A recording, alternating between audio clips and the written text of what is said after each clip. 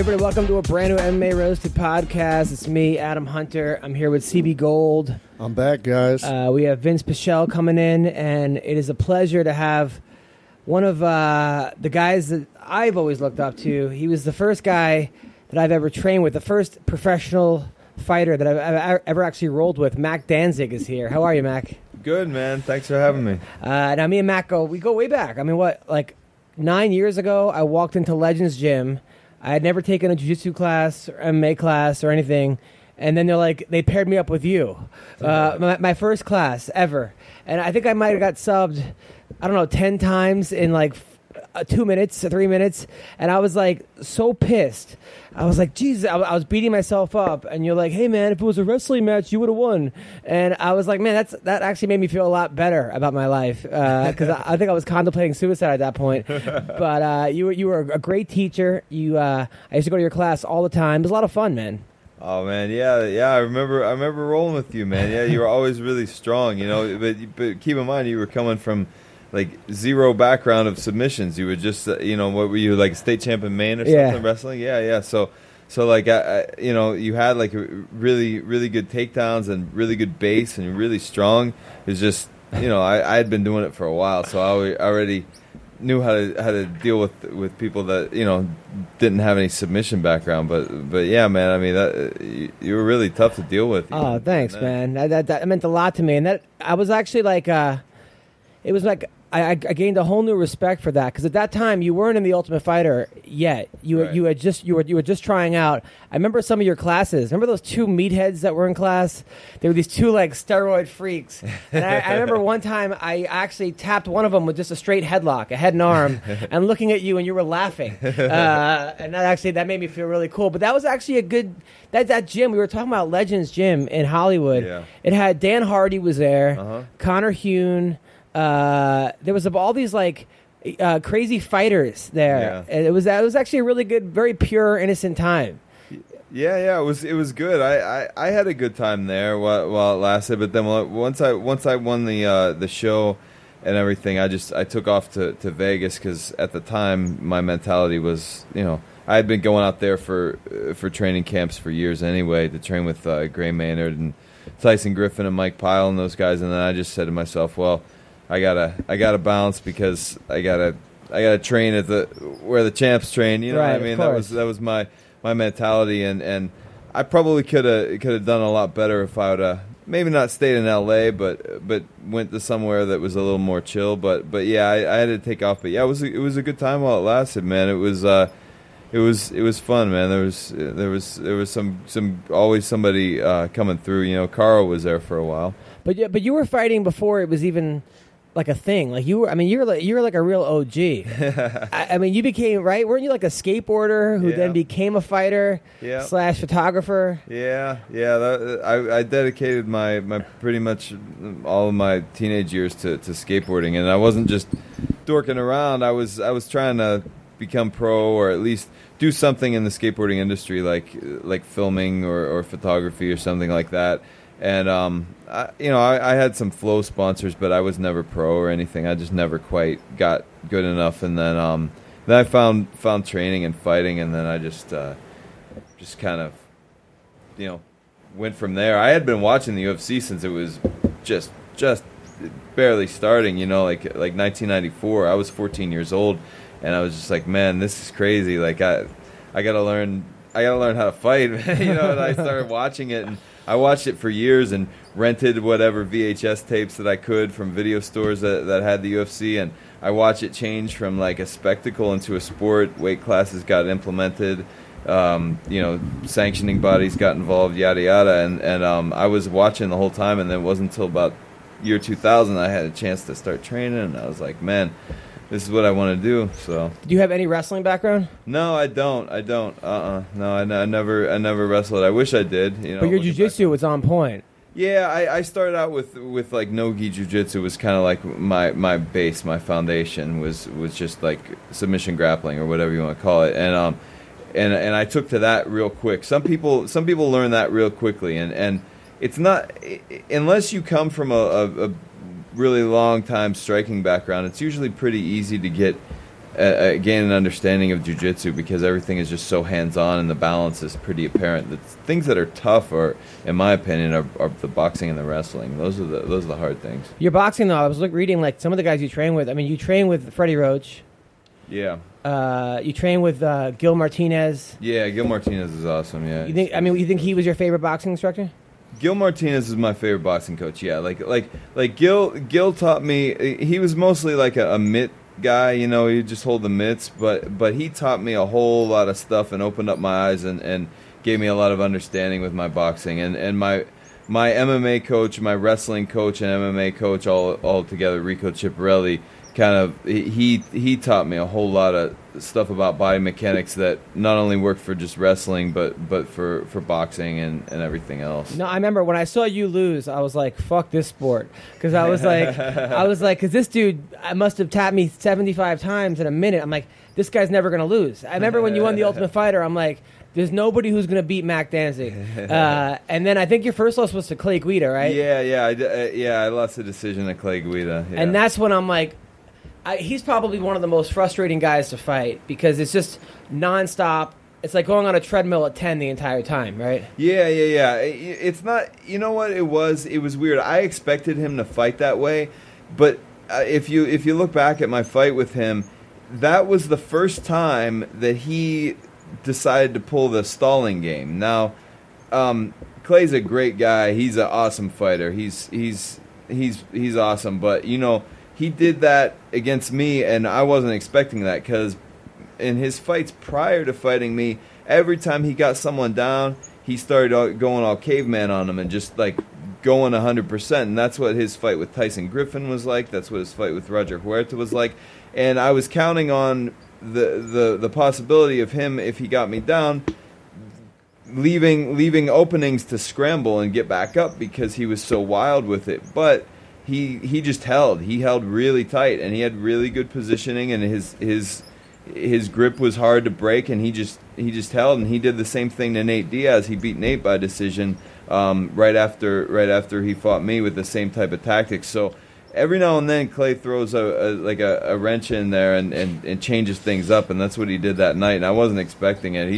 He had good cardio, but it was mostly he was just relentless with wanting to hold me down. And it's got to be hard to train for a guy like that, because who at the gym is going to emulate that, right? Yeah, exactly. Yeah, most guys they want to move, they want to create something, and want to try to pass. But see, Clay was one of those guys. People would train with him and roll with him and be like, "Oh man, Mac, you're gonna tear this guy up," because I rolled with him and I just was tapping him all over the place. But what they don't understand is, when you get in there and fight, it's different than when you're just rolling. Like, I think Clay, if he's just rolling in the room and he's just trying to, go with the flow and play the game, he'll probably get caught and stuff. But in the fight, man, he knows exactly what to do and what not to do, and he's not going to leave himself open for anything. So, yeah, the fight's a whole different. That's like Dan Hardy, probably the same thing, right? Yeah, Dan's similar in a different way. Yeah. People are like, "Oh, I rolled with him. You're definitely going to beat him," and then you get and then next thing you know, you're fucking looking at the ceiling. Yeah, some people are gamers, man. They bring it in the fight, and the training doesn't tell the tale of how good they are. So how much do you miss it? I miss it a lot. There's a lot of things I don't miss about it. I don't miss like all the pressure and everything. I don't miss the weight cutting, that's for sure. But I definitely miss the competition, and the sport is getting like really saturated with really good high level guys, and I love watching it. At the same time, then there's a lot of guys that I'm looking at. I'm like, man, I want to go in there. I want to slap this guy around. No, but yeah, I train with some fighters and I teach some fighters and stuff, and it keeps that spark going in me, like, and it keeps me reminding me that I am still good and I still. So let's actually plug your gym right now. So if I'm in LA, yeah, and I want to train with Mac Danzig, what do I do? Well, you could go to one of two places. You could either contact me directly and train with me at my home studio, and I do privates and there. Contact you how? You would email me at macdanzigmma at yahoo.com, And then otherwise, if you want to do like a group class or a larger group class, I teach out a Strong Sports Gym, which is downtown. Strong Sports Gym, yeah. I'm telling you, once I get my leg fixed, I'm coming back for that rematch, dude. There you go. Don't hold your breath, man. Now, let's talk about the weekend. So, first of all, the Sunday night was the comedy show at the Laugh Factory. It was me, Brian Callen, Mike E. Winfield, Dana White, Matt Serra, and Dean Thomas performed. And David Spade. All did stand up, and I hosted. I was nervous, man. It's like, first of all, watching Luke Rockhold get knocked out was a big wake up call. Because at first I'm like, oh, I'm going to smash this crowd. Then I'm like, I don't know how confident I should get right now, because you never want to underestimate any audience. And I'm like, man, it would suck to bomb in front of all MMA fans, because they're the ones who are going to let me hear it on like Twitter. So I was like totally kind of going over my set. I'm like, all right, I have regular jokes I'm going to do for my act, and then I got to put MMA jokes, because if like you can't do them here, where are you going to do them? So the show was at 6. It was a sold out show. And CB, how'd it go? Wow. It was a really fun night. It was some great comedians. The fighters did very, very well. I think Dean Thomas dropped more Talk about me right now. N-bombs. Don't get to the fighters. Okay. Let's put it this way, guys. I was there. I watched Adam. Like he said, there were a bunch of MMA fans there. So it worked out to his MMA roasted gimmick. But let's just say I had to walk through a few blood puddles walking out of the comedy club, because Adam murdered that room. Oh, thanks, man. Appreciate it. And by the way, I did not pay CB to say this. He actually texted me this after the show. It was I was having fun. It was one of those shows where I was like, man, this is awesome. This is why I do all those horrible, shitty shows for shows like this. It's like, this is why, I'm sure, Mac, you could say all those nights where you're like, the fuck am I doing? You're just rolling, you're dripping sweat, You're getting tapped by 8th degree black belts or whatever you're doing, or All American wrestlers taking you down, or you're getting lit up. It's for that night where you knock out Joe Stevenson in the first round, and that's how I felt with MMA, with this show. It was great. I had a blast, and I'll tell you, Dean Thomas has a future in comedy. I knew he was going to be good, because he's taking like 3 class. He's in like 3 improv troupes. So in Miami, it's something he aspires to do. So I knew he was going to be good, and he was great. And I'll tell you, Dana White was so nervous backstage. He was sweating, arm sweat. Like he was like visibly scared almost. But he went on and he killed. He had great jokes, and the crowd loved it. And same with Sarah. Sarah was also nervous. I'm like, and I'm giving him advice. I'm like, Sarah, just be you. You're already hilarious as it is. And Sarah had a great set, and it was a great night. I think the crowd loved it, and it went really well. I was thrilled to be a part of it. I was so happy. It was a lot of fun. Matt Serra unblocked me on Twitter. He told me he was mad at me because I said he has to lose 30 pounds to make heavyweight, and but then Dana said the same fucking thing. Well, yeah, that was the thing, and then but I was super happy with it, and it was cool. We actually talked a lot about, me and Dana talked about the Rockhold fight and UFC 199, which we're gonna get into right now.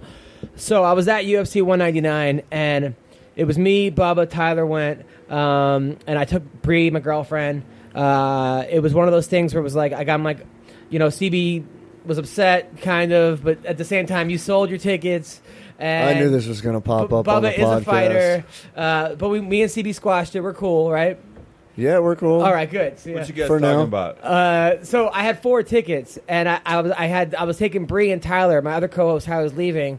And then I took Bubba Jenkins, who's a professional fighter. Start from the beginning. You were supposed to take your dad. I was going to take my dad. My dad, the last minute, was like, Adam, I have to work. I can't go. So I had extra tickets. Anyway, so let's talk about the fights from the ground up. I was super impressed with Bruce Leroy. I did not see him smashing Cole Miller like that. Cole almost got the armbar in the third. I was like, what? But he didn't finish it, which I was surprised, because it looked like he was very, very close to finishing it. Bruce Leroy, and I was talking to you guys before the show, would that Cole Miller have beaten BJ Penn? No. You don't think he would have? No. Mac? I did not see that fight. I didn't see that fight. No, I only watched the co-main and the main. Okay. Well, Cole Miller, he looked a little flat. He just got shut down. He got shut down. Bruce Leroy looked great. He almost pulled it off though in the third, and then it was funny because Bubba was saying chocolate melts in the third, but no. So Cole Miller, that was rough to watch. I'll tell you, the James Vic fight, I did not see that going down. I mean, Beneil Dariush beat Vic at his own game, which is boxing. He got outstruck by a grappler, which is crazy. I mean, Mac, sometimes does that happen sometimes with fighters? Like, okay, you're the guy's predominantly a boxer, and he's fighting a grappler, so you think there's no way this guy's going to beat me in boxing, and then he catches you? And then you underestimate the person. Yeah, I mean, lots of times that can be a good game plan to implement is giving somebody a taste of their own medicine, and if they had spent 8 to 12 weeks training on nothing but defending the takedown, and they're not even thinking about their boxing, and you just change up the rhythm by getting in their face and throwing combos and stuff, that's going to throw a lot of people off, man. And that's another thing about the sport. It's not just how good you are and how good you are in the room, but your ability to adapt. That's the name of the game, man. How good was your ability to adapt as far as? I think it was pretty good. I'm not satisfied with what I did in my career. I mean, like I feel like I did some things that I'm proud of and everything, but like,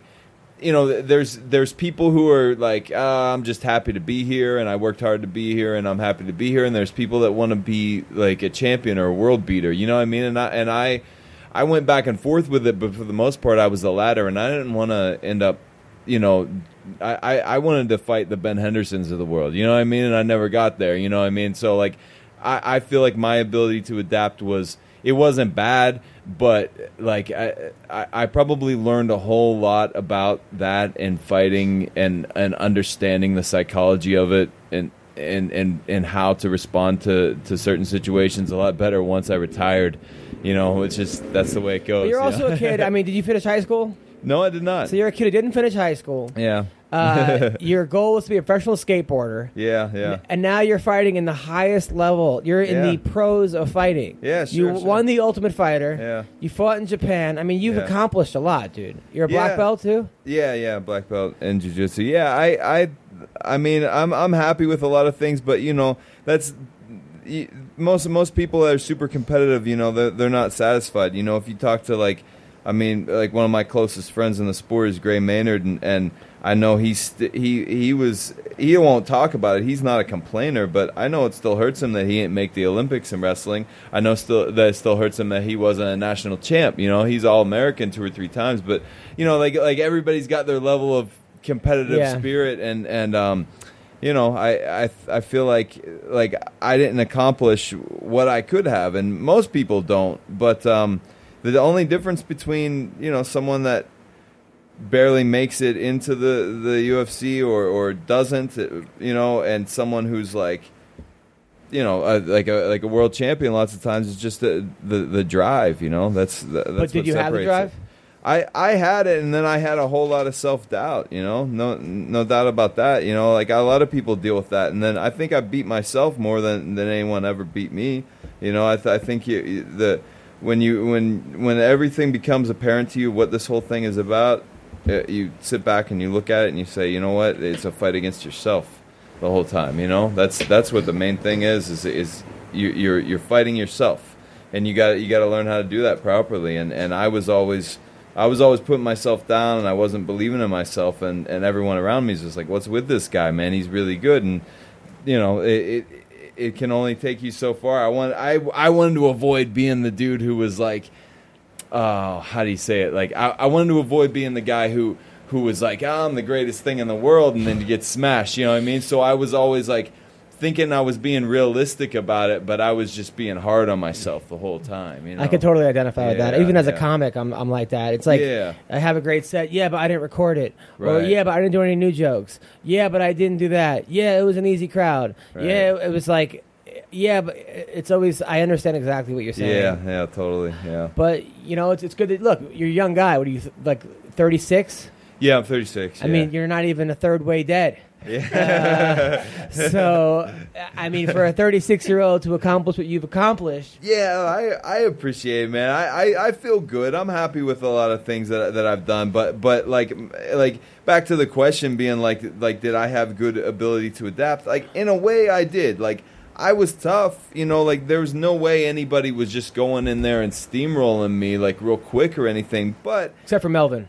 Yeah, the Melvin just kept fight. Fucking with you. Yeah, no, that was the only fight I got blown out of the water in. Like, it wasn't a real quick fight or anything. It was just like it was a bad night for me, man. And when he's on, he's hard to deal with. You know? I still think he's probably one of the guys in the UFC or in all of fighting who could have been. He's that guy in the gym that you're like, he could have been one of the best ever. Yeah, it's like if I fight Melvin 5 times, he could knock me out 5 times, and I submit him real quick the other 5 times. It's like you never know which Melvin you're getting. Yeah. You know what I mean? Like, and he was on when I fought him, and he's a good fighter, man. And that was right when I was realizing that I couldn't take the shots anymore. I had too many years of concussions and subconcussive injuries. In sparring way too hard for too many years, and it all caught up. You also with me. boxed, right? I had one boxing fight, but like it was all that wasn't the deal. The problem was the years of hard sparring and not taking a rest in between sparring sessions. Getting hit hard, taking it, and just keep going. That's what screwed me up, and that's what screws a lot of people up. They lose their chin in the gym. You remember how Chuck Liddell would be pretty much impossible to knock out, and you could hit him with whatever, and he was just standing there, and he would just throw the left hook at you and not even blink. And then all of a sudden, one fight, he's going to sleep, and people are tapping him. He's going to sleep, and the body figures out how to defend itself, and it reacts that way. And now I don't go to sleep, but if I go to spar in the gym and I get hit on the chin, like my legs will go out from under me for a second, and that's enough to make the ref go, oh, and almost stop the fight. And then if your opponent follows it up with another punch or two, the fight stops. So that was happening to you in the gym? That was happening to me in the gym. I got knocked out, like not out cold, but like I got like pretty much KO'd, like to the point where my body wasn't responding for like a good 5 or 10 seconds. A week and a half, my last sparring session before I fought Melvin. Yeah. So like I'm going into a fight against a guy that hits so hard, knowing that like I can't take a shot. So I just went in there, and that's probably why I fought so standoffishly. You know what I mean? I would corner him, and I wouldn't exchange because I didn't want to exchange with him, and then he would throw something, I'd back up, and then I'd. Now, were you sparring with 4-ounce gloves, or were you sparring with? No, I was sparring with 16. It was a kick I took. Yeah. Who the fuck is kicking you a week before the fucking? Right, you're right. However, but the problem wasn't the partner or the fact that I got kicked too hard or anything like that. It wasn't even that hard of a kick. We weren't going that hard. It was just that I had been hurt in practice many times leading up to that even. You know what I mean? That's bullshit. If I'm your coach and some dude throws a kick and buckles you a week before the fight, that dude's out of the gym. Yeah. I know. The problem was like my ability to. I mean, I used to be able to take shots like a champ. Like I could take any shot on the chin. I could take it and. I might see stars for a second, but I keep going, and then my ability to take the shots just dwindled, and so like I'm taking a year off of sparring now, like and I'm gonna see how I feel. A year off sparring, of course you're not fighting. Yeah, I mean I still like to get in there and move around with the guys every now and then. You know what I mean? The fighters that I'm teaching and stuff, and that I'm working with. I like to give them a good look, and I love the craft. I love boxing. I love MMA, and I like to get in there and mix it up. And around March, me and my wife decided that it was best that I take a year off. I was actually talking to a guy who's a good friend of mine now that I fought once is Matt Wyman. Yeah. And Matt said, hey. Handsome. Yeah, handsome Matt Wyman. Yeah, he's a good guy. And we were talking because he lives up in Portland, and I'm thinking about moving up there. And he said, how about taking some, I told him about my issues with the shots and everything. He said, how about taking a year off? I'm like, a year with no sparring? That's no fun. Dude, listen, if you're not fighting, you don't need to be sparring. Look, I love you, It's Matt. so much fun, though. I know. You fucking psycho. All right? I mean, you're worse than this psycho. Listen, if you're going to come back and fight, then yeah, it's spar. But now just relax. You've had a ton of wars, man. You were fighting that, like, come on. And plus all that, So, more fights. I'll tell you, Jessica Penny's fight. I was hoping you brought that up because that was unreal. That girl she fought, what's her name? Jessica Andrade. Jessica Andrade. And you know what? I see it a lot. I saw it with that other girl, that Valerie Letourneau, when a girl goes down from 135 to 115, there is a huge difference. The only time I see it not work was that with that boxer girl in the UFC who made the finals against Juliana Pena. Yeah. Jessica Rakoczy. Yeah, but I think it's like, but these girls like Valerie and now this other girl. Well, Valerie's at 125 now. Well, okay, but before that, that, I think it's like almost like losing 40 pounds for a dude because I just feel like they're just so much stronger at 115 if they normally fight at 135. My wife fights at 115, and I can tell you just by watching her train with some other female fighters and watching, some of her fights, like she only cuts like 5 pounds, like, the week of the fight, and these other girls are really big, and like with the lower you get in weight, every pound makes a big difference. And you're fighting at 205, the guy walks around 218, you walk around at 25, not that big of a deal. You probably won't even notice it. Those guys fluctuate, day to day that much. But with the girls and with anyone at that 115, man, that's a huge, especially huge with and maybe it's because women's MMA is a little bit still behind men's MMA, and I'm sure the girls even admit that just because there's less fighters out there. It hasn't been around as long. I mean, now it's finally becoming not as you have to be a master at one domain like the judo star versus the boxer. It's sort of like it's become more of a hybrid. But this girl, Jessica Pena, is a tough girl, a great fighter, and she just got steamrolled. It looked like Joanna too. It looked like, and that girl is going to give Jessica. But she's a girl that lost to Raquel Pennington, right? Andrade? Yeah. I think so. I think one of the things that she said, though, was she said, I dropped to 115 because there is no happy medium right now, so I dropped to 20. She said, I was hoping I didn't lose my power, which you can never really tell until you actually get in there. She said, I might get faster, but if I lose the power, it could be different. And she just got in there. I don't think Jessica Pena landed more than like 2 or 3 punches the whole time. She looked like a mini Tyson, that little chick. She's such a sweetheart. But she was just steamrolling her. And I was talking to her after the fight, and she actually gave me her media day press board that I still have in my car. Sweet. She signed it. Nice. But I didn't expect that fight to go that way at all. I thought it was going to be way more competitive. I thought Penny was going to take it to the ground, use her jiu-jitsu, do her like crazy thing. I mean, and it was a beatdown. And I felt bad because I like Jessica a lot, and she's not the kind of girl. You see fighters a lot of times they can shrug it off. They lose. The next day they're partying that night. I'll never forget. I'm with Chad Mendez the night he loses to Conor McGregor, and he's having a party. Granted, he just got $500,000. I'd probably be having a party too. Okay, but I've seen it too. I'm sure, Mac, you've seen some fighters they lose, and it's like they didn't even have a fight. Yeah. Versus other guys that you don't hear from them for a week or two or a month or 2 months. I was the latter. I was like that even when I won. I was like, I'm out of here. Like I don't want to see the inside of the gym. I don't want But yeah, man, it's the highest high and the lowest low, and I never really. It's not that I don't understand it. I guess I can understand it, but I never was of the personality of everything that I worked for the past 12 weeks is just completely shot, and that was horrible, and that didn't go the way it went. Oh, let's go and have some drinks and just forget about it. Like, I mean, I put so much into it that I'm just thinking to myself, man, I just want to play the fight over and over again in my head. Like it's torturous, but that's what you end up doing. Like when I lost to Josh Neer, I was just I pulled an all-nighter. I just sat up all freaking night just thinking of it, I think anybody that's really dedicated or really cares, that's what's going to happen. And then everyone wants to ask you about the fight, right? Because that's the thing about fighting. Even when I wrestled in high school, if I lost a match, you didn't see me for 2 weeks. Right. I mean, and I was at boarding school, and you couldn't even hide. And I would not leave my room because I felt like I let everybody down. Yeah. I let my friends down. I'm a loser. This is the only thing I have going for me. Now what? Without wrestling, I have nothing. Granted, a lot of that comes from being a 16-year-old and a 15-year-old. But I can only imagine being a fighter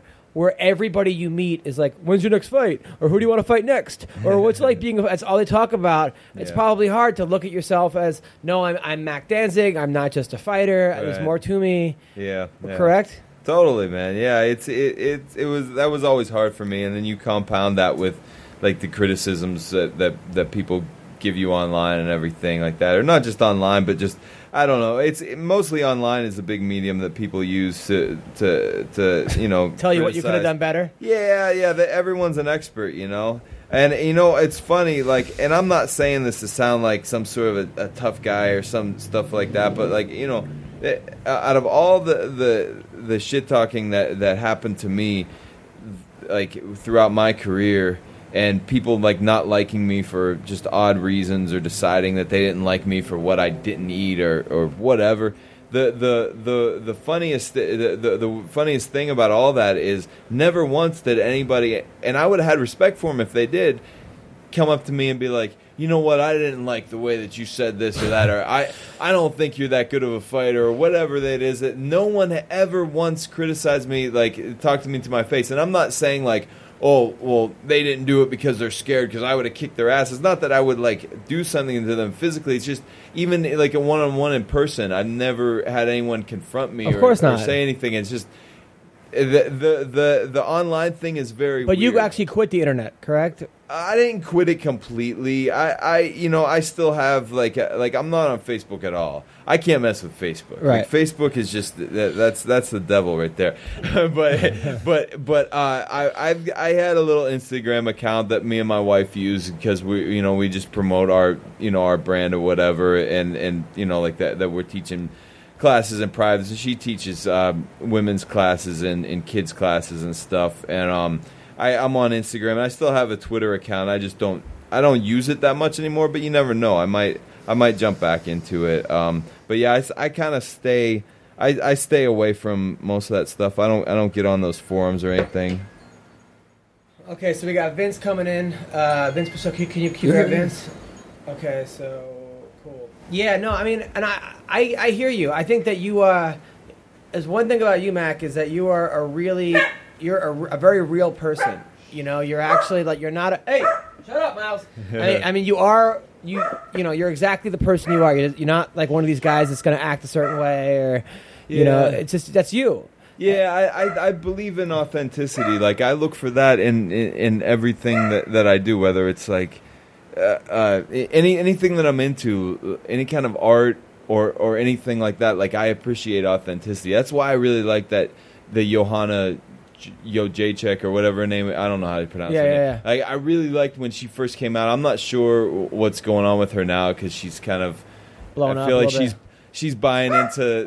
I'm a celebrity. Hey. Well, she's buying into feeling like she needs to promote fights by creating conflict. Oh, yeah. But which is what she's doing on the Ultimate Fighter show. But regardless of that, like, if you put that to the side, man, I saw, like, when she fought Carla Esparza and Jessica Pena, I saw someone who was like, when she got in those girls' faces, she meant it. You know what I mean? Like it wasn't. She had a lot of game. You know what I mean? She's different level. And I just appreciate authenticity, like, on all levels. And I try to embody that as much as I can because I just I can't hang with the fakeness, man. It's just too much for me. No, I think a lot of people. Now, by the way, you being a vegan, me, like, personally, I love animals. I have a dog that was used as bait for pit bull fighting. I have 2 cats, and now my girlfriend. Recently, there was a cat that was following her around by her dumpster, and she was feeding it every night. She was feeding this cat. So it turns out the cat's pregnant, and it was pregnant a couple months ago. And we don't know where the kittens went. I think they all died. So now the cat is pregnant again. What's up, brother? Have a seat. By the way, Vince Pichel just showed up, fellow UFC fighter. I don't know if you know Mac Danzig. Hey, how you doing, man? Good to meet you. Good to meet you. So let's cut to the fact that now she already has a cat, and my girlfriend's roommate was like, I don't know, it's living in the bathroom, and I can't use the bathroom now because there's a cat in here. So I have 2 bathrooms in my apartment. So I'm like, all right, you know what? We could put one of the cats in the bathroom. So now I have a pregnant cat in my bathroom. And this cat, what I didn't realize, it was a wild cat. So it has no idea how to use the litter box.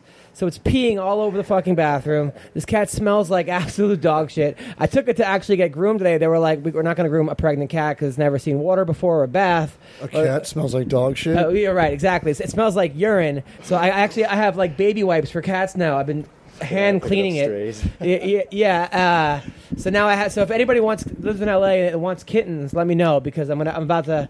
So I actually periscoped it before, and someone's like, "You got the cat pregnant?" I'm like, "Yeah, I got the cat pregnant. Thank you." Yeah, but don't you have cat herpes? So No, the other cat has cat herpes. I know. Okay, so that being said. That's how you make a Catwoman, right? Yeah, right, exactly. So now I have interspecies. So Vinc Pichel is here. Before we get into the rest of the fights, because we have to talk about the main event. We got to talk about the Ariel Helwani thing. We got to talk about Brock Lesnar. We got to talk about Nate Diaz versus Conor McGregor 2. But we got a guy, Kimbo Slice, passing away. Rest in peace, Kimbo Slice. We have a guy here that started fighting at age 26 years old. Had never fought before, other than in backyards in Simi Valley. Okay, he then made the UFC in 3 years of training, having no formal training. Joined Big John McCarthy's gym, and tried out for the Ultimate Fighter, and won his first 8 fights. Right? 7. 7 fights. 7-0, all stoppages. Correct. Yeah, all knockouts, first or second round. No one went past the second. So he joins the UFC. He ends up going to the Ultimate Fighter. He loses on the Ultimate Fighter, right? Yeah, lost to Al Iaquinta in the semifinals. Then you made the UFC. I want a rematch too, Al. And you fought that guy Rustam. Who got my ass kicked. I was at that fight. He suplexed you 19 times on your back. You went unconscious due to a suplex. Okay. However, your next fight was against Anthony Njokuani. Oh no! I fought a small guy. I fought Garrett Whiteley and then Njokuani. So you won your last 2 fights. Yeah. You beat Anthony Njokuani, and then I beat the hell out of him. You fucked up your back, really bad. Because while you're in the UFC, you're working at AAA. Yeah, no, it was my shoulder, actually. Your shoulder? Yeah, I pulled my shoulder changing a tire. Which shows you how fucked up payment is for the UFC guys. I mean, what other sport do you have a professional athlete working AAA? Is there anybody on the Lakers working AAA right now? Or even, I don't even think guys that play professional Major League Soccer are working AAA. But Vince is. Probably not. So but you haven't fought in 2 years. How's it going? How are you, man? I'm doing good, actually. I was struggling there for a while, but I just kept a smile on my face, kept going. Everything's going good now. Are you back in the gym? Yeah, I'm back in the gym training. That whole shoulder incident, it was pretty fucked. I had to go through a workman's comp battle, which I'll never do again. It dragged out for like 2 years because my manager that at the time was trying to tell workman's comp that I'm fully healed and I'm fighting this and that because I was doing the USO tours for the troops. Right. So I went to Texas for a couple weeks and I went to the Middle East to visit the troops. I got you on that tour. Live in the world. Yeah, that was really cool. Thank you for that. No problem. Tell your dad thank you too. Yes. And so the whole time I'm battling with these dickheads, kind of just going through the motions. I couldn't train. I was afraid to train. They had people following me around, so I was kind of going through that bullshit. It's all over now. They paid me to go away, so it's over. I'm training now and getting back in there. I want to fight again soon. So what gym are you at now? Now I'm all over the place right now, honestly. Big John's closed down recently. Really? It did? Are you serious? Yeah, I don't know why. Oh, man, I didn't know about that. I wasn't training because of my shoulder surgery. Okay. So. Yeah, because he had actually talked to me a while ago. Well, it was around maybe 9 months ago, and he had wanted to have a new person come in and teach a kids program, and it was a really good offer, and just because of my home situation and like I couldn't move at the time. I had to turn it down. You're in Culver City, aren't you? I'm near Culver City. Yeah, you train at PKG, right? I used to. Yeah. Not so much anymore. I teach out of Strong Sports, which is a gym downtown, and I just teach people one-on-one, like at my place. Oh, right on. But yeah, man, John's a great guy, man. I got a lot of respect for him, man. I didn't know his place went under, man. Same here. So where are you training? I don't really know logistics of it, but it just sucks because that's like my home gym. That's where I started, and I'm still with my coach, Brian Peterson. But now I'm just kind of all over the place. Like, I go to the Jet Center, train with Peter Cunningham. That's where I go kickboxing. I train at Street Sports in Simi with my buddy with the Bonds and a couple of friends over there. Are you training with any pros or no? No, well, just mainly jiu-jitsu guys over there. Over at the Jet Center, yeah. Like, I got a couple good training partners who were like, I got this guy Herman Baltaser. I just call him Baltaser. Actually, his name's Baltazar. He's a really good kickboxer. He's traveling around the world now, basically whooping everyone's ass. His first kickboxing fight, he fought in WCK and whooped the I think it's Argentina. their world champion, who was like 67-1 or something like that, and he came out 0-0, whooped this dude's ass. Like, that's how badass he is, but he's just so like quiet about himself. You know what I mean? So I have really good training partners, but I'm just bouncing around right now. I mean, are you nervous though that like does it worry you that you're not at like a one-stop shop, like a you're not at an Alliance, you're not at a ATT, you're not at a AKA, honestly, versus you're trying to do your own thing? No, because I mean those places are great, and I love Alliance, and I love going to places like that because it's like everyone, and you got beasts in those places. But I mean, I'm just kind of just doing whatever. Like, it doesn't really matter to me. Whatever I have to do, I'm going to do it. And Can I say something? You can do whatever you want. I think that that's actually better because I going to different gyms. Yeah, going to different gyms and experiencing different environments and different types of practices and not being like, oh well, I got to be at Greg Jackson's or I got to be at Couture's or I got to be at this place or that place. Like when you become a part of those places, it's cool because like it's a one-stop shop and everything's there. But it's a dogfight all the time, and we're all tough knuckleheads, and we're all willing to beat the crap out of each other, and that's what ends up happening. Like that's for 2 years, all it was like me, Gray Maynard, Tyson Griffin, Mike Pyle, Martin Campman, Jay Haran, all just going at 100% with each other all the time, and that's contributed to me losing my chin. You know what I mean? If you are just working around with people here and there, and you go where you want when you want, I think as long as you got your head screwed on right, that's actually probably better. Plus, it seems like a lot of guys, if you're with the same guys every day, they know what you're going to do, you know what they're going to do, right? Yeah. Versus you kind of... Right. Yeah, and it's kind of like a variety, too. Like he was saying, like you get different bodies, different people. And honestly, sometimes, like me training, like went into Alliance, I started getting stale a little bit. Like kind of like it started becoming like a job or routine. And I don't really like that kind of routine thing. I like shit just being like just everywhere, you know what I mean? Like all over the place, because then I don't get used to something. Totally. And I like that. Now, last time you were on the show, you broke up with the girl... You were supposed to get married last year. You were supposed to get married. You were totally fucked up. Yeah. Is everything okay now? Yeah, everything's good. Are you guys back together? No. I don't even talk to her still. And I mean, I don't even talk to her. You done? Yeah, we're done. All I'm gonna say is like I wish her the best of luck. I mean, I don't really want to say I want to say fuck you, you're a dumb bitch, but I mean, I wish her nothing but the best. You know okay. I mean? Shit happens, and I understand that, so it is what it is. Are you with any chicks now or no? Yeah, I'm seeing someone right now. No, where'd you meet her? Tinder? Actually, Bumble? No, I'm not down for those dating sites. There's a lot of catfishes on there. I mean, I don't know, but I presume. Right. No, I don't trust true. Bitches. I don't trust bitches if they're not in front of my face. You know what I mean? I've been catfished several times on those sites. I think you are the catfish, but okay. Catfish. Okay, the creepy catfish. Yeah. All right, go on. But it's kind of a like a long story, but to shorten it, we were roommates for a little bit. She's super hot, just smoking hot.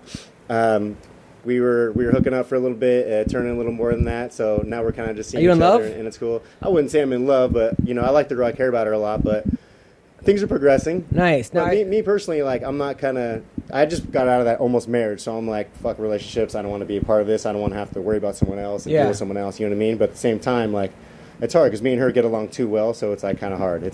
Now, have you talked to Joe Silva about getting you a fight? No, not yet. But you're cleared. Yeah, I'm clear with workman's comp, so now I'm just training and I'm trying to get myself back in shape.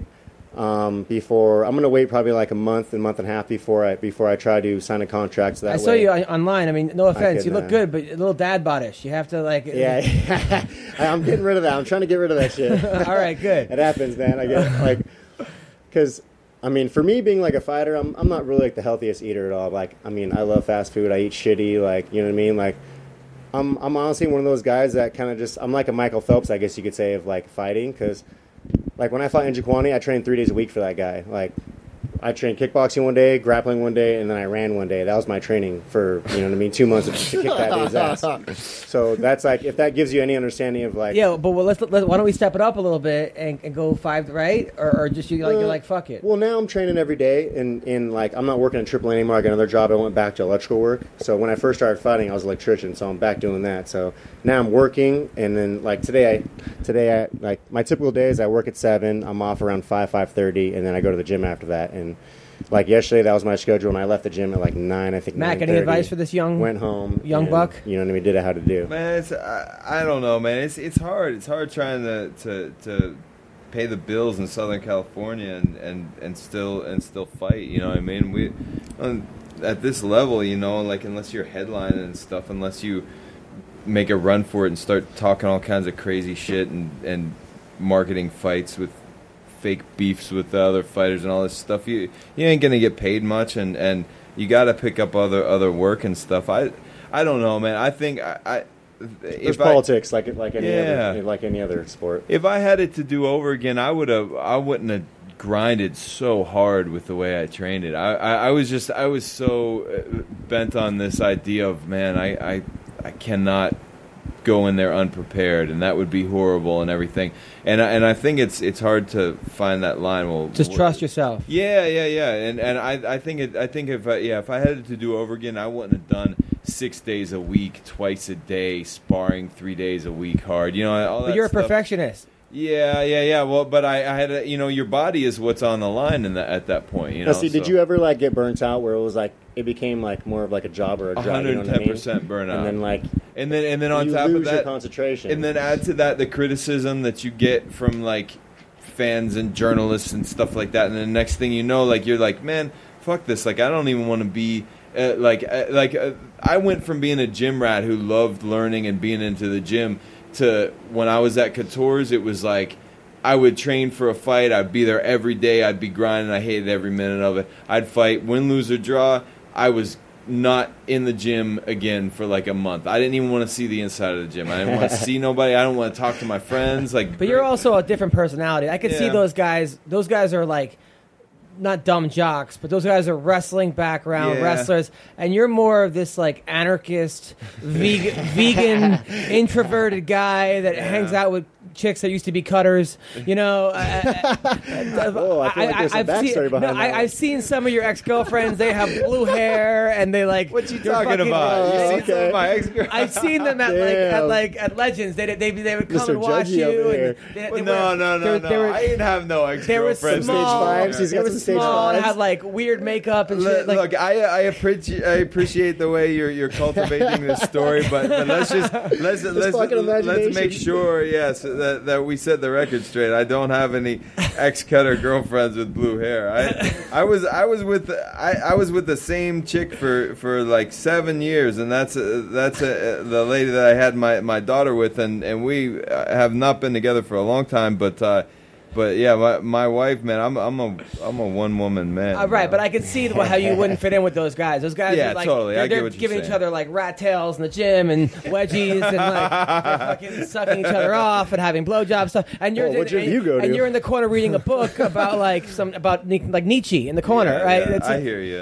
The philosopher in the corner. Yeah, I could see he has a pipe and he's looking down on everybody. I could see why this wasn't not a good gym. Yeah, definitely. I mean, maybe if there was a gym in Silver Lake, you would have loved it or something. Well, hipsters have their own weird thing that bothers me too. You know what I mean? And the reason why is because it's not authentic. We go back to the authenticity thing. Yeah. If it really is your thing to have a beard and these old antique glasses and suspenders and dress like you're in a mining prospector from the 1850s or something. You're wearing those high waters. That's really what you're into. Then okay, fine, but otherwise you're just kind of following. No, I appreciate that that's the trend, and that the trend isn't it's annoying because they hate they fucking hate my comedy though. So they fucking look down at me. Then I go boom boom after each joke, and I'm fuck you guys. Sorry that I played a sport in high school and fucking got some I've been in the sun before. So that's why I never see them at the Don Bar. The hipsters. Yeah. Well, they have that. We monitor them coming in. Of course, they out of here. I'm like, hey, did you get laid before 19? No, you're out now. Why don't you let me in? It's a good point because she was dead. All right, now playing mortician.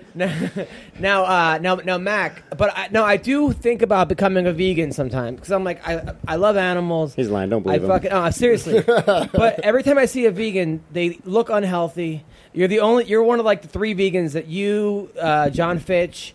And there's another vegan, Alex Caceres. Yeah. You guys look healthy. How do he I looked really good in his fight, by the way? How do I become a vegan and not smell? Not smell. I don't know. I honestly, man, for me, all I did was I got rid of chicken and fish in my diet. That was the last 2 animal products I was eating still in 2004, 2005, and then I got rid of that, and I don't know. Do you have to cook your own food though? Huh? Yeah, since 2005. Yeah. But do you cook your own food? Yeah, I do. I mean, when I had the money, I would go eat out, and there's a ton of vegan restaurants in LA and stuff, and there's all kinds of good stuff. But yeah, I cook my own food. What I stopped worrying about was this whole protein thing. That's the main thing that everybody's like, well, where do you get your protein? How do you possibly do it? Your protein. It's like, you worry about your protein, motherfucker. Like I honestly like protein is the last thing I think about. Like right. I don't think that we absorb as much protein as we're told to take in. You know, I feel like then your body just ends up having to convert that to glucose anyways, and you end up taxing your liver because. So you don't eat protein. It's all. I was using like this supplement called Vega for a little while, and it is good. It's like a vegan protein supplement, but it's like that was only when I was grinding really hard and training 6 hours, 5 hours a day and stuff like that. I just eat what I want to eat. You know what I mean? Do you miss taste at all or no? No, dude. See, that's a big misconception, man. I got Mrs. Dash. Think about all the stuff that I mean, there's so many things you can eat. I'm not even worried about that. What have I eliminated? I mean, it's just meat. You know what I mean? I'm not.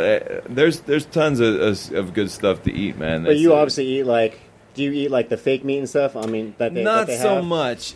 That stuff, I do mess with it every now and then, but for the most part, that stuff is processed food, and it's kind of unhealthy, and it's kind of targeted for these people who want to make the transition but aren't really sure, and they want to dip their toe in the water. And I want to. Don't know any better. The problem with that stuff is it's never going to taste like the meat. You know what I mean? So why fake it? Just go the opposite. I'm. It's like going from vagina to ass. I'm getting a vagina. I'm just going to eat ass. It's never going to taste like. Have you been talking to Jason Andors?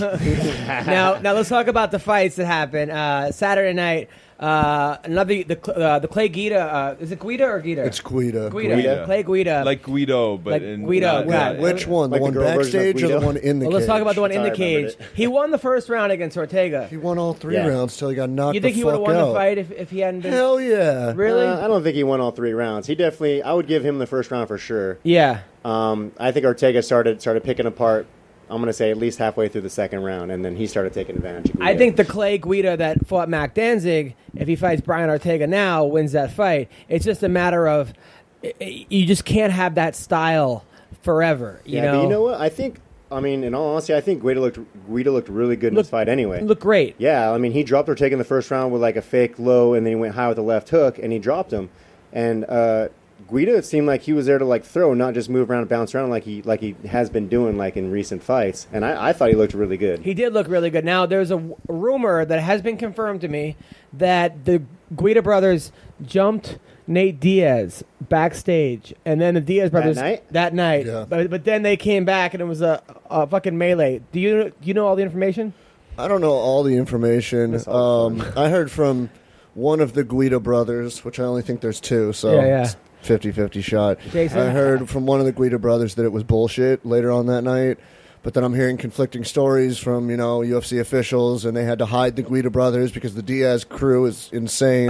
I can say this, Jason. I like Jason, but Jason he'll start problems with any. I mean, if he has a third cousin and somebody brushes up against their shoulder the wrong way, he's ready to fight. He's kind of like one that of those type guys, of guy. huh? Yeah. Which is funny because he didn't fight at all in the octagon.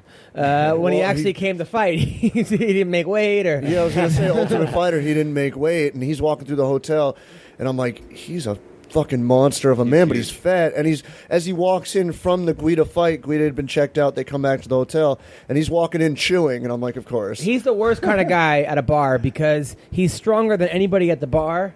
But he's not good enough to go, you know what?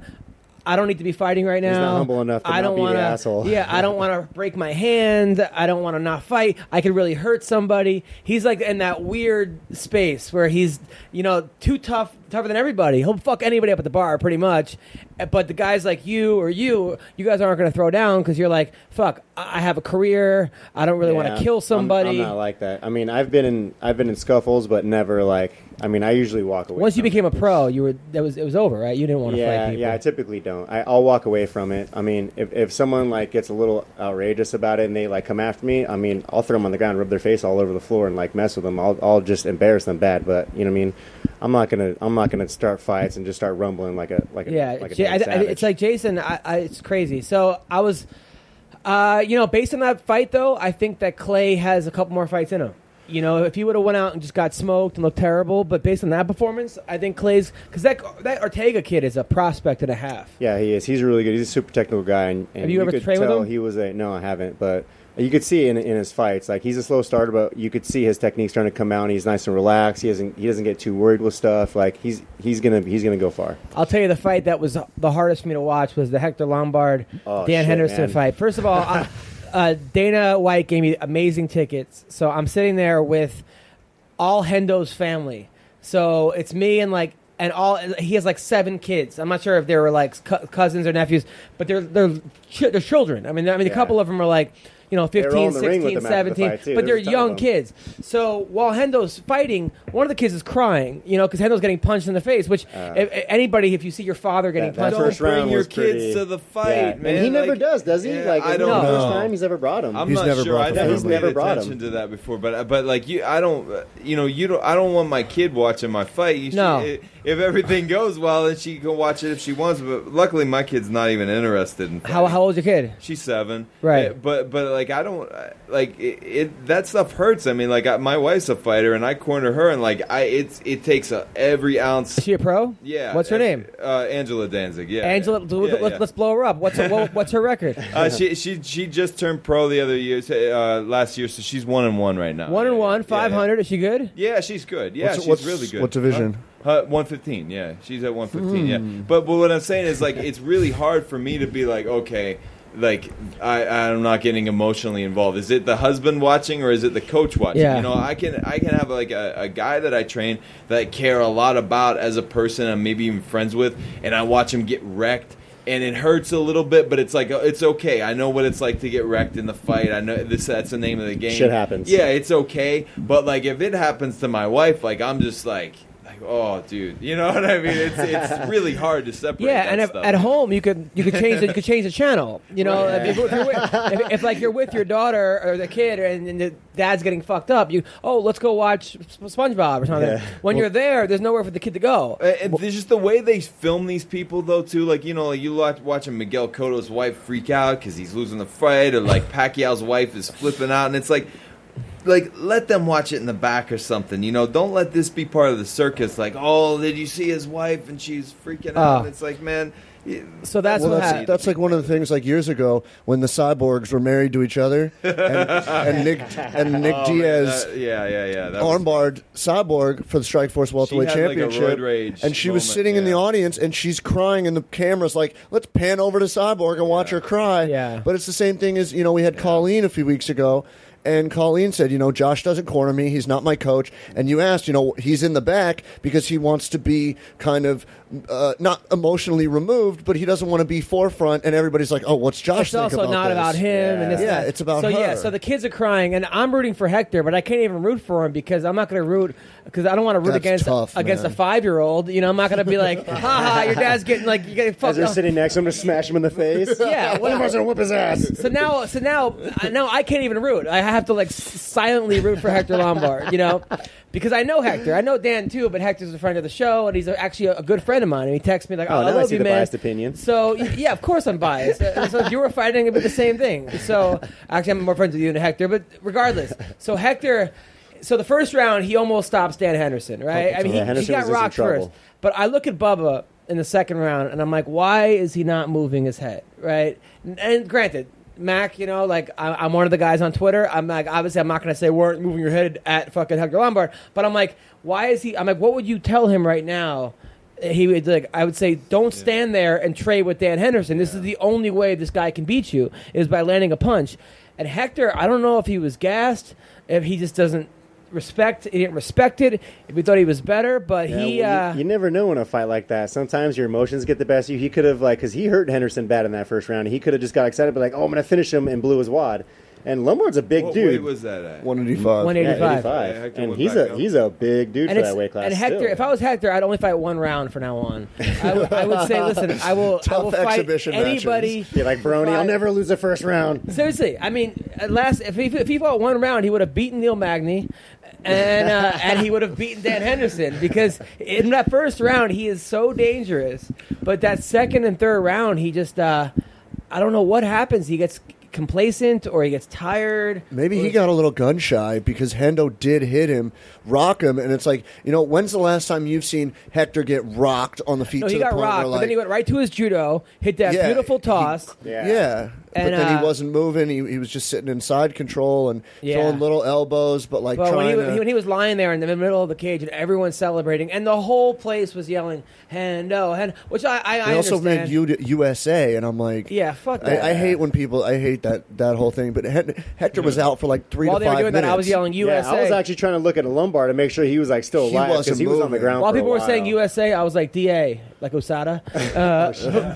But I was TRT. I was completely rooting for Hector, and then I called him that night. And I actually spoke to him, and he was like, he thought that that those elbows were a little bit to the side, to the back of his head. That those are the behind. And if you mean the second ones or the one that knocked him out? If you look at them, they were very close to the back of the head. The one that knocked him out was straight in the temple. That for sure was a legal shot. Here. The second one where he landed on top of him looked like it was square in the face, and the third one it looked like he might have hit him in the back of the head. And then what's up with Hendo's follow-up shots once the guy's laying there? I understand you those fight. Are bonus shots. Yeah, as a fighter, if I get bonus shots, I take them. Really? That's kind of like your bonus sometimes. Mac, what's your opinion on bonus shots? It depends on where you are at the moment. I did it to Joe Stevenson, but not because I wanted to really hurt him afterwards or anything. It was just because I know some guy might go out and face plant like that, and as soon as he hits the mat, wake up. Yeah, he wakes himself up. If I don't convince the ref to stop the fight, then I'm not doing my job. I got to convince the refs to stop the fight. So I'm going after it. I just got tunnel vision at that moment. Yeah, and don't get me wrong, if you have clarity at that moment and you clip the person and they're completely done, their eyes roll back to the head and the ref is, a few paces behind, if you can, just pull back and you don't need to blast them. I think it would have been cool. He did that with Bisping, and then afterwards he admitted he did that on purpose to Bisping. Well, he was. And then he was talking some shit. And then he did it to Hendo. He did it to Lombard, and then afterwards tweeted out a picture of him smoking a Cuban cigar with a flag over his thing, which was like, bro, Hendo did that. Yeah, Hendo did that. I didn't see that. Yeah, wow. so come on, man. Come on. Yeah, but you know what? It's shit happens. So I'm going to give you an example. I've been in fights where I've hit dudes and they're out, and I knew they're out, and I've hit them a couple of times just like Danzig said, to make sure the ref stops it. You know what I mean? Because you'll hit the guy and walk away, and sometimes the ref won't stop it. You know what I mean? The ref, sometimes refs just don't know. If they can't see their eyes, especially, they don't know. But then when I fought Njokuani, I knocked Njokuani out in that fight. I kept hitting him to get those bonus shots. He woke back up and ran, hit the fence because he had no fucking clue where he was. Right. So it backfires too sometimes. I woke him back up hitting him, but you never know. To me, as a fan, in a perfect world, a guy's out, and then you whatever. At the same time, I understand you fight till the ref stops the fight. That's how you train. And sometimes refs don't stop the fight. And there have been times where I've seen guys when I remember when. Honestly, you can't trust the refs sometimes. I remember when Jay Haran, like a judge. When Jay Haran dropped Ben Askren, he puts his hands up to celebrate, and that cost him the fight, in my opinion. So, at the same time, I think you should probably finish. I don't know. It's a slippery slope, as they say. It's all situational. Sometimes you got to do what you got to do, and sometimes you just mark Hunt and walk away like a boss. And I'm not defending Hendo at all, but I'm sure you guys all know there was some bad blood going into that fight because Hector said he went to train at Team Quest. Cold Their Blood. No. He said he went to train at Team Quest years ago, and Hendo wouldn't give him the time of day. So there was bad blood going into it, and Hector's like, I'm going to fuck him up. And, I'm not, like I said, I'm not defending Hendo, but there was, I guess, extenuating circumstances, just like when Rampage fought Vanderlei in the UFC, and he landed like 3 huge bombs after he was clearly out. It's just, you got to be in there. Circumstances you just don't know that are behind the scenes. Yeah, I know. You know what I mean? It's not like the ref can major, just says voila, and all of a sudden you guys are best friends. You guys are fighting each other. Yeah. So Mac Danzig has to leave. Yeah. Mac, it was an honor to have you. Thanks. It was great seeing you, man. Can we get a quick picture before you leave? Yes, of course. Whose phone is that, by the way? This guy. So See the shirt? No. You haven't, you haven't seen the tattoos. He has 5 Conor McGregor tattoos, by the way. Vince is now going to hate me. This is the biggest. You do not have 5 Conor McGregor tattoos. I swear to God, he does. I do. I'm working on a 6th. Do you want to see Matt? Do you want to see him? You guys are joking. No. Like the No. He's the biggest fan. I got ex-girlfriend. No, he's the biggest fan. There's one. Wow. Okay. There's one. This is gonna be on the podcast. 2, yes. Okay. So 3. What happened when Oh, okay. Hold on. We're gonna have this on the podcast. Mac, can you talk into the microphone? So I just showed Mac the 5 McGregor tattoos. So I got your hat, Vince, on my foot. Oh, nice. Yeah. So what happened? What happened when he lost to Nate? Was that like devastating? Or Me and Luke Skywalker were hanging out at the top of the mountain together. No, really. No, answer the question for real. I took off my Connor fight kit, threw it in my room, and stared at a cable box for about 25 minutes silently with my friends just watching me, waiting for me to blow up and kill somebody. But luckily, there were no murders that night. Yeah, he's the biggest UFC fan I think I know. He loves mixed martial arts like nobody else. The guy knows everything. I think he should stop getting 5. 5, it's enough. He wants to get one more. Yeah, but I have 2 Brock Lesnar's. I'm going to steal his mic because I want to hold this fucker up anyway. Yeah. Take care, Mac. Great seeing you, man. Thank you. I have 2 Brock Lesnar tattoos. Really? Yeah, I have a Vanderlei Silva tattoo. I have 2 Mirko Cro Cop tattoos. I have a lot. Chocolate L also. I have a new Chocolate L that I got about 2 weeks ago. I'm just gonna say, like, I'm never that kind of person that would ever get a tat like that or like a girl's name or some shit like that. But that's cool.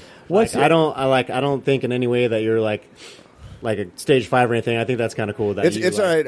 It's your own body. It's your body art. It's what you like. It's what you love. You put yourself. Matt Schnell called me a homo on the podcast like a couple months ago. Matt Schnell. Danger and then Cage. I saw him in Vegas for Fight Night because he was there with ATT.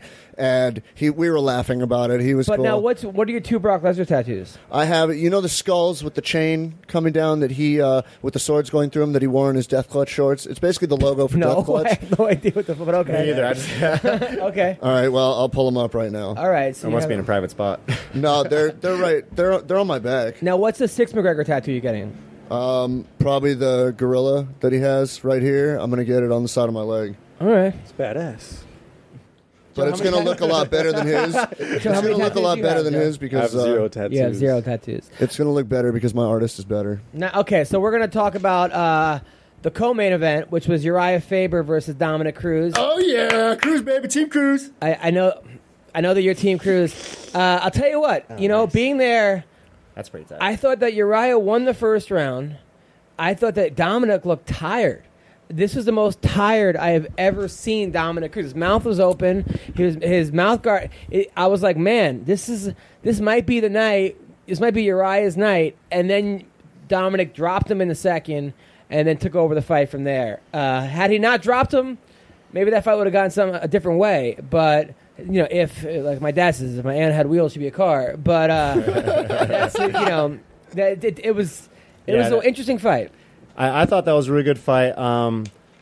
Cruz did look a little tired in that first round, but he was trying to wrestle the shit out of Faber. I think he was trying to throw Faber off and kind of wear him out a little bit. And I think that really threw Faber off big time, too, because I know Faber wasn't expecting that. He was expecting him to dance around, throw punches, and I know Faber didn't really respect his power too much. You don't think Uriah was trying to wrestle Dominic? No, that was all Dominic. Dominic instigated that wrestling in that first round. Oh, wow. Yeah, Faber did wrestle back, but that was... In my eyes, Dominic instigated that whole wrestling exchange in that first round, and I do feel that first round could have went either way. I thought Uriah won that first round. I don't know, but at the same time, I was looking to give it to Cruz. I'm like, oh, this is going to be, Uriah was doing a lot better than I thought he was going to do in that first round, and then it felt like Uriah was on kind of not on Queer Street, but that his equilibrium was off or something? I think when he dropped him with that left in the second round, I think that really threw him off. I just don't think he gained all his marbles back and really like got his whereabouts about him and could back into his groove. Because Faber's actually a really tough fighter. He's been there. He's been everywhere, and he's fought everyone and beat everyone. You know, basically there is to beat besides the champs. And I think that just got to him, got in his head a little bit. And then, you know, Dominic's a workhorse. Like, that dude in the gym, he's like the first one there, last one to leave. Like, he's always working on his own. And I honestly, in that first round, I thought he looked a little tired too. But I know Dominic, like, I know his game plan and how he trains. Like, he always resets himself. So I knew that was going to happen, and eventually he would start steamrolling because that's how he is. I was annoyed because, like, I was right where everybody walked out. Like, I was like giving like fist pumps people as they were walking, which I was like, oh, this is the coolest job ever. I would actually get paid for this. This would be a great job to show up to like fist some people while they're going to a fight. But Cody No Love was waiting for Cruz to walk out. Like he had to look at him so he can talk shit as he walked. And then they announced the first time of the night they're going to walk through the other entrance. I was like, oh man! Now just waiting to see what happens. Yeah, but didn't shit still happen? I heard that Cody No Love and Uriah got into, and then Cruz got into it backstage. That's what I heard. Those two got into it. Yeah, but because Faber had nothing but good words for him after the fight. You know what I mean? Faber wasn't even talking about his fight. He was just talking about how much he. I know that Cody really wants Cruz, and that's a very tough fight for Cruz. I think because if you go. I mean, Cruz's whole thing is foot speed. Not his whole thing, but one of his main things is foot speed, the way he controls you, how he's not there to be hit. You can't hit him because you can't see him. And then you got a guy like Cody No Love, who I believe was 30-1 as an amateur boxer and has better hands than Dominic, I would assume. And has strong. He's got more power. Just as good at wrestling, not good at MMA wrestling. Submissions, I would give it to Cruz. But I don't know. It's an interesting fight. I think in that fight, Cruz would take that fight. No, Cody's a really good boxer, and he's super aggressive. He comes at people, but he comes at people a little stupid sometimes with his hands low, just kind of throwing punches. Like, he doesn't really stick to his technique like he should. And I think like Cruz exploits that out of people. He gets people to do that, walk in on him, and then he lands bombs on him. Like, that's how Cruz fighting style is. He's super elusive. He's hard to hit. I also was at the Garbrandt Almeida fight, and I agree with you wholeheartedly being so close and watching it. Garbrandt was throwing crazy shots, but at the same time, he wasn't protecting himself, so I'm like, okay, Tomas has to throw one good hook, maybe. And he's got a good chin, but like you said, he comes in wild, he's throwing heavy shots. Dominic's waiting for it. He moves so quick, he's never in the same position for more than like half a second. So people were saying, right after the Garbrandt fight, well, how would he do against Cruz? Well, yeah, he has power, but can he hit him? And we've seen TJ, who has power and has the footwork and everything, and he could barely hit him. I think Cruz is like the anti-alpha male. It's just the way it is. I think he's that whole team's Achilles heel. Yeah. Now, the main event, Bisping versus Rockhold. So I'm watching this fight. So happy for Bisping. And I was so happy for Bisping. And I was secretly rooting for Bisping because I felt for the guy. Number one, almost all his losses are to guys who were on something. Even the guys he beat were on something. He fights Vitor Belfort, who's TRT'd out of his mind, and now his eye is looking in a different direction every day. Yeah, and his eye's always red. It's constantly watering, and he still goes out there and fights and trains every day. And the guy, I'm watching that fight, and it looked like Rockhold was treating it as an amateur sparring session. Yeah, I felt that same too. And I go to Bubba, and I'm like, he is not respecting this dude's power at all. And Bubba was like, like everyone, like basically the common idea was he doesn't have to, but it just shows you. I mean, he did overcommit to it, and then boom. Yeah, Rockhold's a beast, and I honestly, I was rooting for Bisping, but I in my deep down, I thought Rockhold was just going to walk away with it, no problem, because that dude is super huge, he's super long, he's a southpaw, which is super hard for people to deal with a lot of times, and, just his technique, Rockhold is a monster, but Bisping is, not a guy you should ever count out. He has punching power, and I think he got in Rockhold's head a little bit, talking about Destiny and, talking shit at the pressers and stuff like that, but I felt the same. Rocco wasn't really taking the fight seriously. He looked like he was just in there sparring, oh, whatever. Eventually you're just going to go down, so it's whatever. As soon as I land a shot, whatever, I'm going to take you out. It looked like he was annoyed he had to be there. But his what's crazy is his arrogance is what makes him so great. But it's also It's his downfall. What was his downfall? And I think that you could put McGregor in that category. There's a lot of guys you could put in that category. Is what makes him so great is their belief in that they could beat anybody, which they 99% of the time can. In the rematch, I would still think Rockhold would be the favorite. But it's the rubber match at that point. Yeah, well, and I thought, because now it's 1-1. Now, as far as one second, hold on, CB. As far as Bisping after the fight, after he knocked him down and then says, "Do you know where you are?" and just being a complete dick. Come on. I mean, you knocked the guy out. You got the belt. Honestly, knowing Bisping, that wasn't even that bad. Like he could have been so much more of an asshole, and he said he wanted to, but he wasn't. That wasn't too bad. Like when he spit on George Rivera's cornerman after beating him. That was classy. I think and Rockhold made a good point when he said, when I beat you, I came over, made sure you were okay. I shook your hand, I helped you up, whatever. And Bisping goes in there and does that. And in terms of Rockhold fighting, with a lefty versus the righty, I was expecting Rockhold to throw heavy back body kicks, like hit him in the body, go for it more. He ruins people with that body. He didn't seem like he wanted to be there. The fans didn't see him all week. I was at the hotel all week. He wasn't staying there. Right? Well, what was your No, Rockhold. Oh. We didn't see him all week. He wasn't staying at the Fighter Hotel. He was at a mansion somewhere nearby. The only one I saw fight week. Fucking Kardashian now, huh? Yeah. Well, I think he was hanging out with Lazy the Savage and a few other people. I think Kane might have been there for a little bit. The only one I saw at the hotel was DC. That was part of the AKA crew and Javier Mendez. But was he at the buffet? Javi? No, DC and Javier. I don't think they have a buffet at the Manhattan Beach Marriott. A chicken cake? Oh, yeah, all about that cake. Yeah, that was the one I made. Now, what was your issue with Bisping? All right, well, let's first off remove my issue. Okay. I mean, yes, I'm the one speaking from the fan standpoint. From the graphers? But, no, not just... Okay, you're seriously going to make this, like, I've already been taking shit. Him off. I've seriously been taking shit for days of guys like, because CB thinks he's an asshole, he's now an asshole. No, I'm representing all the fans, the graphers, the regular fans, the casual fans. If you weren't in Bisping's close circle, fight week, which I was at the hotel Wednesday through Saturday. Now, you got a room at the hotel? No, I stayed at home. You stayed at home? It's in Manhattan Beach. It was like 40 minutes away in the morning. You drove to the hotel in the morning? I drove to the hotel every morning. And I came home at night, except for the fight, when I came home before it started, and then left right after it ended. So you're in the hotel waiting to get an autograph? I was just hanging out in the hotel. Okay. All right. So, like, every word, every sentence that comes out of your mouth is like more catering this to my opinion. This is, all right. I'm representing the entire fan base, and I know I'm going to take shit for it, but whatever. Okay. The entire week, Bisping was not very friendly. He was yelling at fans, telling them, I've signed 20, 30 things for you when they'd never even came up to him yet. I spoke to him a couple times, and let me tell the fans this. I wanted Bisping to win until he acted the way he did fight week. I have never been a Rockhold fan, but I have never wanted Rockhold to win. Side note, I am now cool with Demetrius Johnson, so you can leave me alone about that. Okay. So Bisping was not nice to the fans.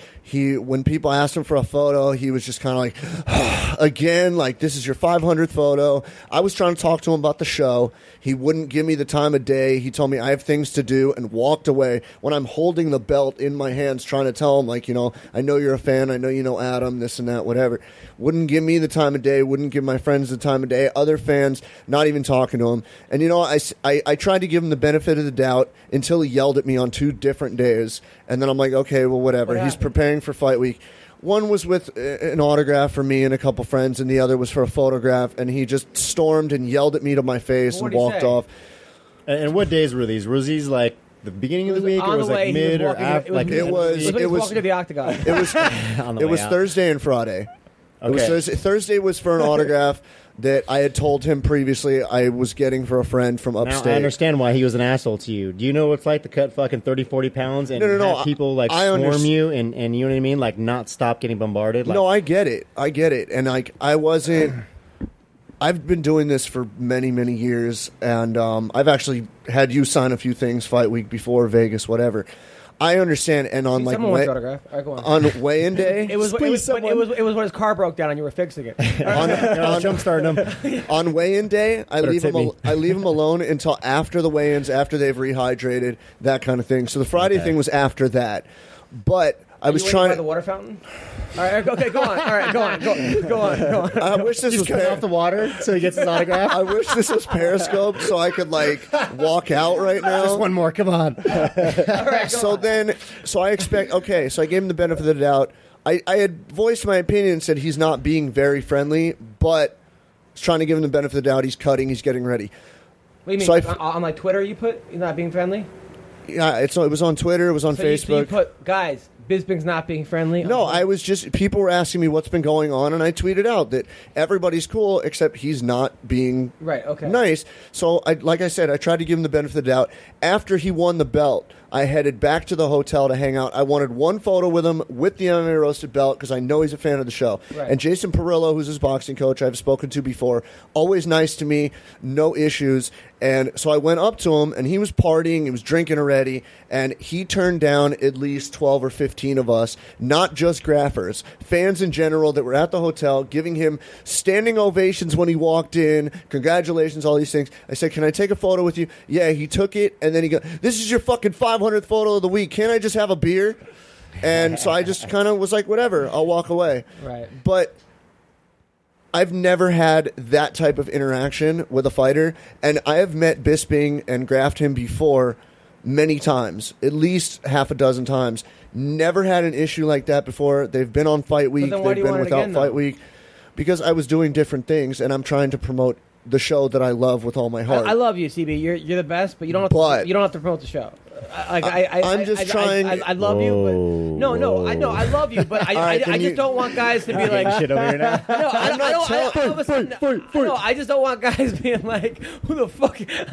like getting mad. Then you're promoting the show. But if you want to go to grass yourself, no. I'm not. Don't worry about the show. It's totally cool. No. The promoting is just the promoting is not telling them about the show unless it's like a Demetrius. When I was like, yeah, we have the show. He's like, oh yeah, I've heard of it. Colleen, whatever. No. Yeah. But with Bisping, I'm not like, hey, do you know about our show? You got to come on. It was just, can I get a picture with the belt? And then I put the belt up with the certain fighter, so people go, oh wait, that's Michael Bisping. Oh wait, what's that belt? Oh, what's MMA Roast? I'm not like talking to him about it. Right now, this is one of the reasons I didn't want to come in today. But why? Because I didn't want to get into this, because this is the whole thing. This is the whole thing that's going to make me look like an asshole when I'm trying to do things for other people. I'm just trying to give you. Don't have to do anything for us. No I offense. understand that, but the Twitter reaction to this segment of the podcast is going to be all directed at me and people talking. You don't know. Oh, I know that. Okay, I've already taken almost 100 tweets because of this. What? Okay, all right, okay. We got. By the way, we have Sean Jacoby, who is the head of American Icon Autographs, who has an autograph store, and he sponsors how many fighters? 30 fighters. Oh, is that what Matt's signing for you? He has all kinds of Invicta fighters. This guy, when it comes to MMA, is one of the biggest sponsors and nicest guys I know. So he wants to talk about. He was here with Mac Danzig. He wants to weigh in on this topic. All right, I was there. I saw what CB was doing. Like he was being a good fan. Okay. Like legitimately, like respectful to the fighters. He would ask periodically for an autograph. He loves getting pictures with the dudes. Like what CB's doing is good for business. Right. You know, like he's making your show look good. Okay. Legitimately, like I can tell you that. Like now he's upset. All right. I literally want to cry. No, right he's honestly. I appreciate. I'm having a hard time because I know the backlash that I'm going to get from this, and that's not what I aim for. I'm trying to be the proponent for this show, and I love this show, and you know I love this show. You're the only one. Look, you're the only guy. Aside from me, you're the only person actually helping the show. But being honest on the show, I appreciate that. I just don't want fighters getting fucking pissed off, and you're going, well, I was just trying to promote the show. But that's not what I'm doing. Okay. No, for sure, that's not what he's doing. Like, there might be one guy, Michael Bisping, who said something negative, but the other 30 fighters, just a champion. The other 30 fighters like what CB's doing and appreciate like how big of a fan he is. And when he mentions your show, they smile. Of course they do, because they love the show and they love CB. He's a great fan. Yeah. Stop getting fucking upset. Of course I'm upset, because I knew this was going to fucking happen. Well, stop being upset. I'm going to take a backlash on Twitter that's not going to be directed at you, and it just... I say we just settle this with a grass match. Listen to me. Listen.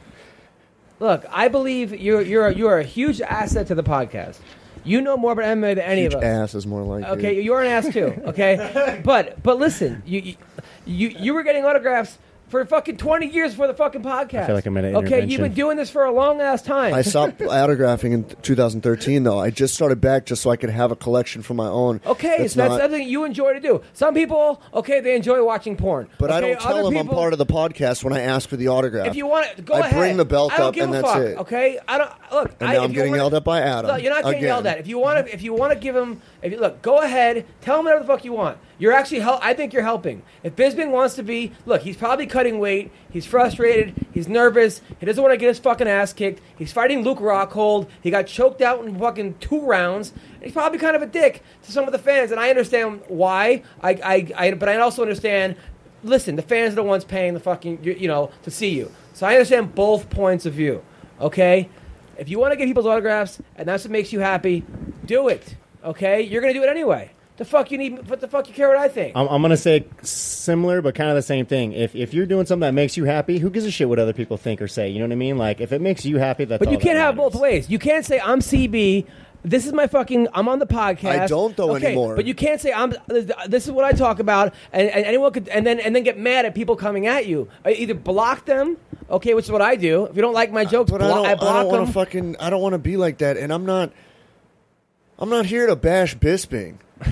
Like, I'm not here to say he's an asshole. I'm just telling the fans from a first-person eyewitness perspective what was going on Fight Week. And before this podcast, all weekend, CB says he's an asshole, but CB's the only one. I'm like, no, I was there. Yeah, okay, but you can't have it both ways. You can't say, look, guys, listen to what the fuck I want to look what I have to say, and then get mad when people respond. No, but it's the way that it's presented on this podcast is my issue. Okay. I think you see it as like comedy, and I don't see it This as is a comedy podcast. I don't see it as comedy. This is the you want to have the CB graphing serious podcast? No. I'm not talking about that. But like, I have. Never mind.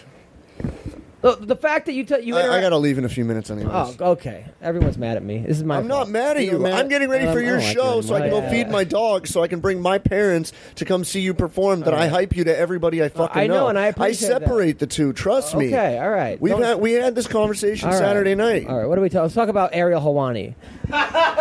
He's fucking back, and that means I can't have his job, so I'm pissed. No, you were right there. Listen. Thanks, Adam. Look, Bye, guys. All right, Ariel Helwani. As you guys know, what happened with Ariel Helwani this week, where Ariel Helwani leaked the Brock information before they wanted to, then got escorted out, then went on the MMA Hour, broke down, started crying, and then now he's unbanned. I have a couple thoughts about this. Number one, according to Joe Rogan, okay, he wasn't 100% on it, but he basically, it was presented to them that, like, don't leak this information or people might get fired, and Ariel did it anyway. Yeah, the UFC, if they have something like that out, and I mean anything, and if they have something that they're going to put out and you know about it, the first thing they're going to tell you is don't put that out before we do. And you know what? Ariel works for the UFC.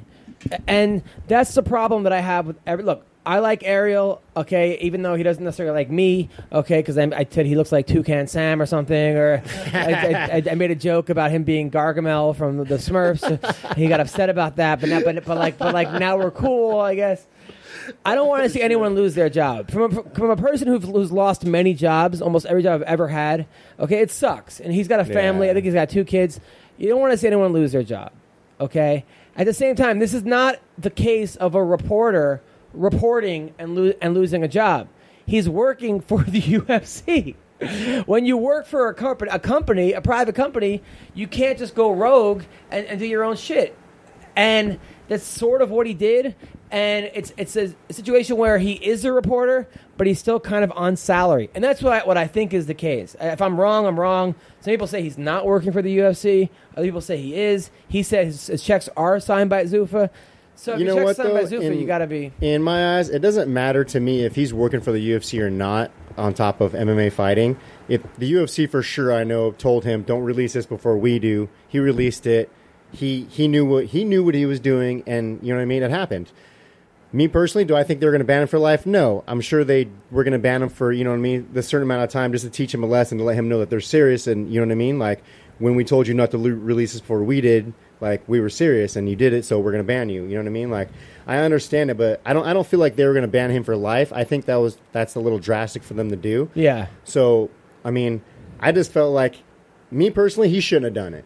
Like, he should have just waited and you know what I mean, posted it, you know, simultaneously or seconds later. You know what I mean? It's not that big of a deal. Like, what does it matter, if, you know what I mean, to him? Like, is it really that big of a deal that he wants to be the first person to put that out? Or could he have waited a few seconds? I mean, it's a stupid situation. It's kind of... Dude, that's 100% a big deal in his business.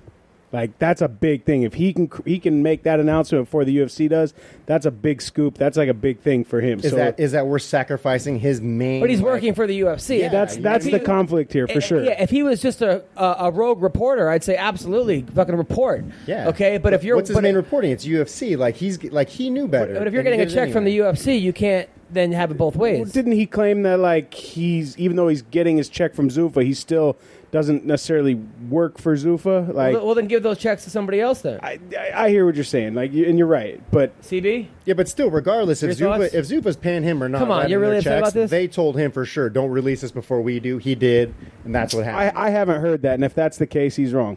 That happens with everyone. Like, I mean, any kind of, like, Ultimate Fighter guys, we're all told not to release any kind of information. You know what I mean? Otherwise, you're in some kind of lawsuit. UFC is like, if you release information, you're in a lawsuit. Like, we hope you got millions of dollars to pay us for this lawsuit because we're going to sue the shit out of you. That's how they are. You know what I mean? Like, they want to be the ones to release it because it's their information. Should he have gotten fired? No. Should he have got thrown out? No. At the same time, it's like if you don't want to take those checks from the UFC, then don't take then go on your own, and then you can report all you want. Tell you what, it's been the best thing to happen to the UFC. What most mainstream press they've ever had. And for him. Now, who's talking about all this? No. Like, how many times has ESPN and so many of these mainstream reporters been talking about Brock Lesnar and UFC 200 now? Like, this has blown up the whole event way more than it even could have without him doing this. Now, that being said, Brock Lesnar fighting Mark Hunt, I mean, this is just a horrible matchup. Like, I mean, I was saying to Dana, I'm like, you guys got to fight a guy. You got to find someone who has no punching power for Brock to fight. And they found the guy with the most punching power for him to fight. Yeah, but okay, I'm going to say this. That's in striking, that's a really bad matchup for Lesnar. But as far as like grappling, Lesnar's a big, huge dude, and if he just bull charges him and spears Hunt to the ground, Lesnar will take advantage of him. He has two submissions. He has an arm triangle. Actually, he has one submission. He has an arm triangle. It doesn't matter. Like, Lesnar is like over 300 pounds probably when he's fighting. He's a big, big dude, and if he's on top of you, he'll just beat the shit out of you. And Mark Hunt is Mark Hunt can take a beating and a half. He can, but when he's on his back and his ass whooped like that, like no one can. And you know, every man has his limit. And if Lesnar takes him down, like Lesnar could win the fight easily. But if he can't take Mark Hunt down, Lesnar's in a lot of trouble. I mean, he's going to wake up not knowing what happened. Yeah, no, I just think it's a bad matchup for Brock. I mean, and do we really want to see this? Do you want to see Brock take 3 years off, get knocked out? I mean, this is what we all want to see. I mean, I don't want to see it. I want to see Brock Lesnar fight. I just don't want to see him fight Mark Hunt. I would like to see him fight. I think they should have gave him a little lower level. But then of a fight. Who are they going to do? Sean Jordan? I mean, I'm going down the rankings of like who are they going to find? Well, he's a former champ. I would definitely give him a top 10 guy, but I mean, someone a little more better of a matchup for him. I'd have to dig through names, like honestly, to give him like if I were to pick a fight for him. CB, who would you have Brock fight? Frank Mir. Can't. He tested positive. He's out. I mean, I would like to see that again. Oh, so would I. It's the rubber match. Carwin's been retired too, but it's not about getting the best matchup. They brought him in to sell pay-per-views, and Mark Hunt versus Brock Lesnar is gonna sell pay-per-views. Of course, but that's why he's there, Adam. This fight ending? It doesn't matter. They just want the pay-per-view buys. What? Brock by ground and pound. Really? He's not dumb enough to go in there and fucking swing with Mark Hunt. Nobody's dumb enough to go in there and swing with Mark Hunt. Ground and pound Mark Hunt? I don't think he's that. Stipe, didn't he? Stipe didn't ground and pound him. He just but look at it this way. You have one of the, and I'm not talking pro wrestling. I'm talking one of the best heavyweight wrestlers that you've ever seen in the UFC. I mean, the first thing that Mike Goldberg said when he fought Mir the first time, how long until Brock goes for a takedown? And he couldn't even finish the sentence. It was 3 seconds in, and he barreled through him. Fucking hits Heath Herring at the start of their fight, and then barrels through him. All he has to do is go for the fastest double leg you're ever going to see in an MMA fight, get to mount, and just start fucking pounding him. You think Mark Hunt's going to throw up an arm bar or a bottom arm triangle? He's going to he's going to take him down immediately. Brock doesn't like getting hit. He didn't like getting hit in practice, and he's fastest double leg you'll ever see in your life. Passed him out because he'll probably land in either side or half guard. Passed him out and brain on top of it. You're looking at a 310-pound guy that's going to come in and just fucking, yeah, do I think Brock can lose? Yeah, there's a very good possibility he could lose that fight. But he has to shoot immediately, and he's not dumb enough to go in there with the most powerful hands in the heavyweight division, if not the UFC. He got into a striking match with Overeem. But also, too, well, yeah, look what happened.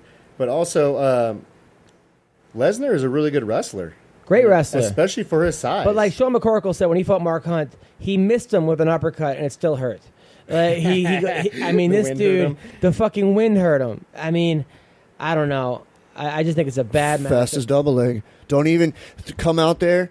One of two things. Come out there and shoot as hard as you fucking can as soon as you get near the guy. Or you come out there, pump a couple jabs, thinking Hunt's going to think, what the hell is he doing? And then just fucking grab his legs. You can't tell me that Brock cannot take down Mark Hunt. I don't give a shit who Mark Hunt trains with. There is no way that he can stop a double leg from Brock Lesnar. Nobody can. If I were to give him like an even matchup as like Meathead versus Meathead, I'd probably give him someone like Todd Duffy. Yeah, Todd Duffy would have been a perfect opponent for Brock Lesnar. Todd Duffy wanted that fight too. Todd's coming off a terrible loss. Like that's not going to sell pay-per-views. And the UFC brought in Brock to sell tickets and pay-per-views. But you think Brock? I think Brock. Anybody would sell pay-per-views. Dude. Who cares about Brock versus Todd Lesnar versus Brock versus Mark Hunt? We wouldn't even be talking about Brock versus Todd Duffy right now and how the fight would go.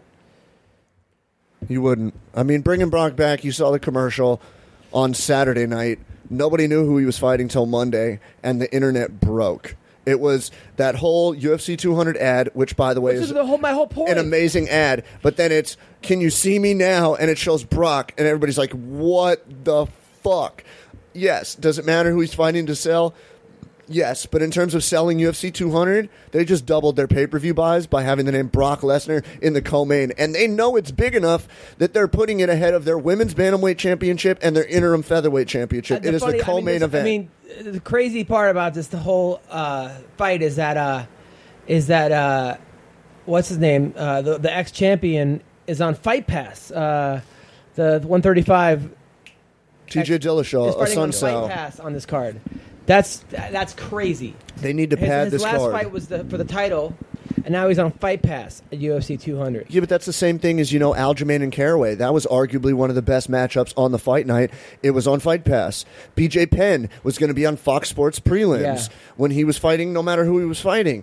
They're trying to get people interested into the Fight Pass, get their $10 a month, because there is a lot of money for the UFC there. Yeah. They're $10 a month. The Fox Sports prelims, the most advertising they do during their Fight Pass and their Fox Sports prelims is advertising for the event that night, which I laugh at because you're like, I already know this is happening. But there's people that are like, they set you up to go, yeah, I got to order that pay-per-view. Yeah, you put Matt Brown and Damian Maia on the Fox Sports prelims, and people are going, shit, I guess I have to order 198. Not that all other five fights.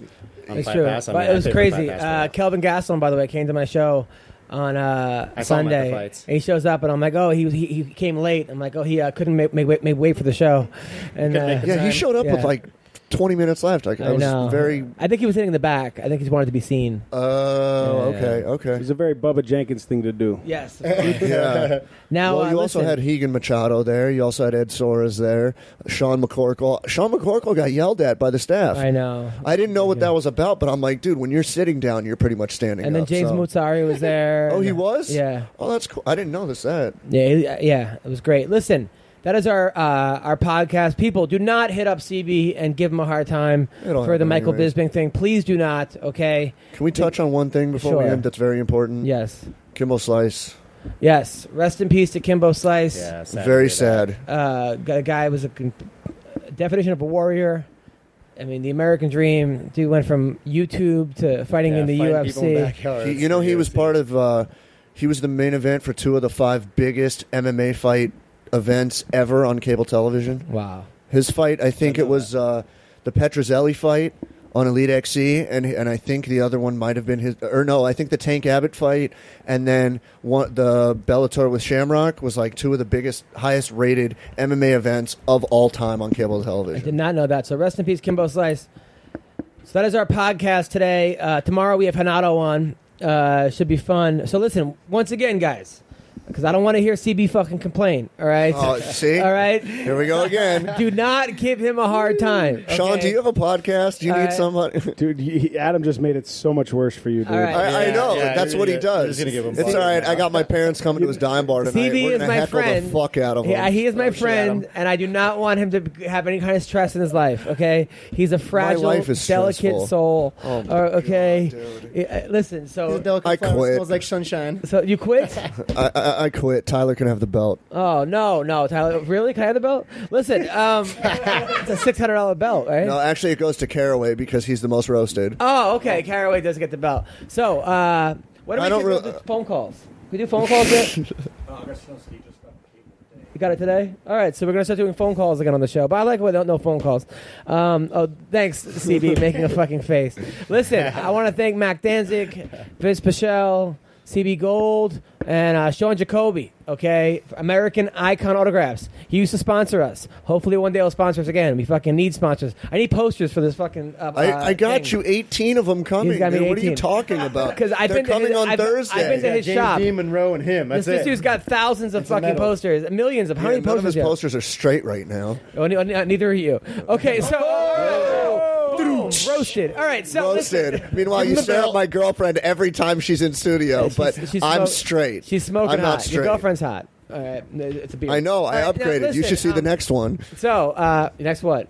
I said I upgraded. You should see the next one. Nice. He's doing my jokes back to me. Listen, July I've 4th, memorized your entire set. UFC fight weekend. I will be at the Stratosphere Hotel performing at the LA Comedy Club. If you want free tickets, hit me up. I will hook you up with free tickets.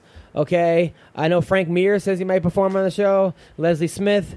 We're also doing a podcast live from Vegas that weekend. Okay, yes, you're invited. I'm not going to be there, dude. I can't come to Vegas that week. Well, we're still doing a podcast. Okay,